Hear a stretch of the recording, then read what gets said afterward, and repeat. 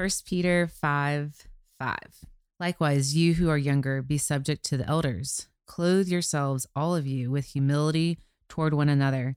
For God opposes the proud, but gives grace to the humble. This is the word of the Lord. Thanks be to God.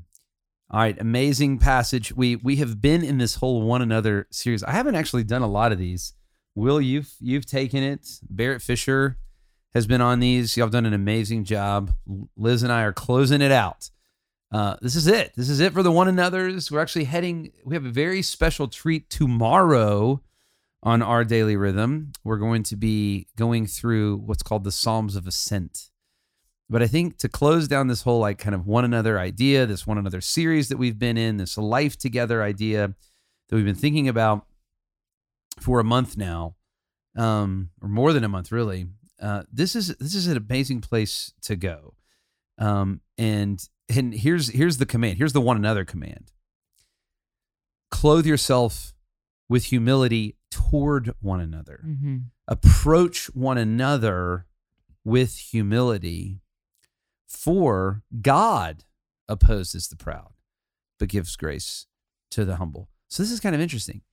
How we approach one another affects our relationship with God. As it's almost as if it's saying, as you approach one another in humility, God will give you grace.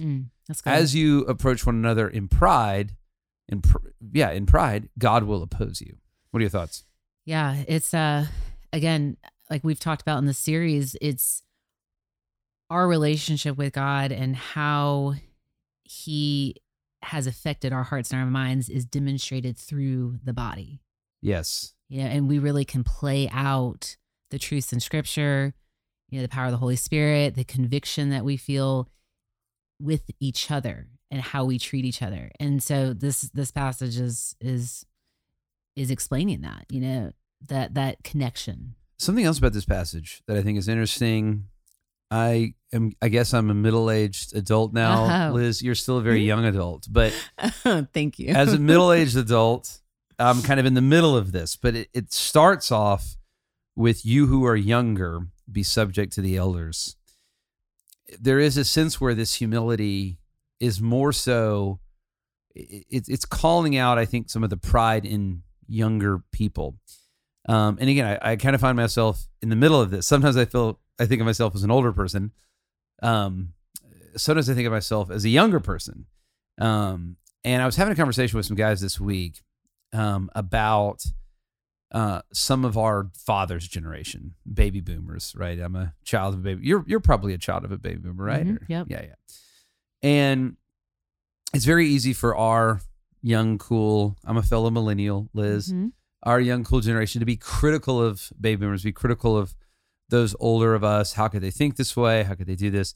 And I think that just goes around. There's people that are younger than me critical of my generation, and say, how could millennials think that way, et cetera. And I'm sort of a Gen Xer too.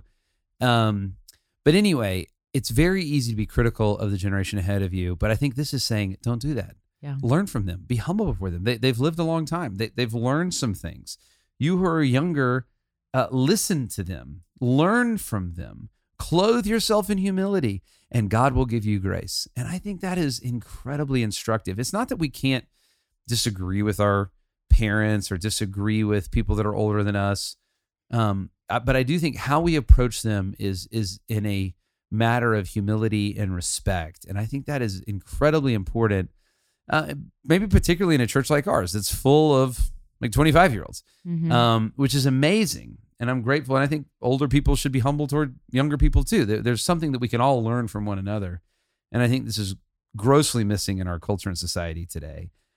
Yeah. But what a great command for us to clothe ourselves in humility toward one another.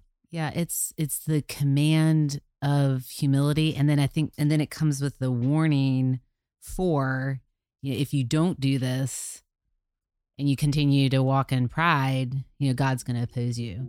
So I think there's also that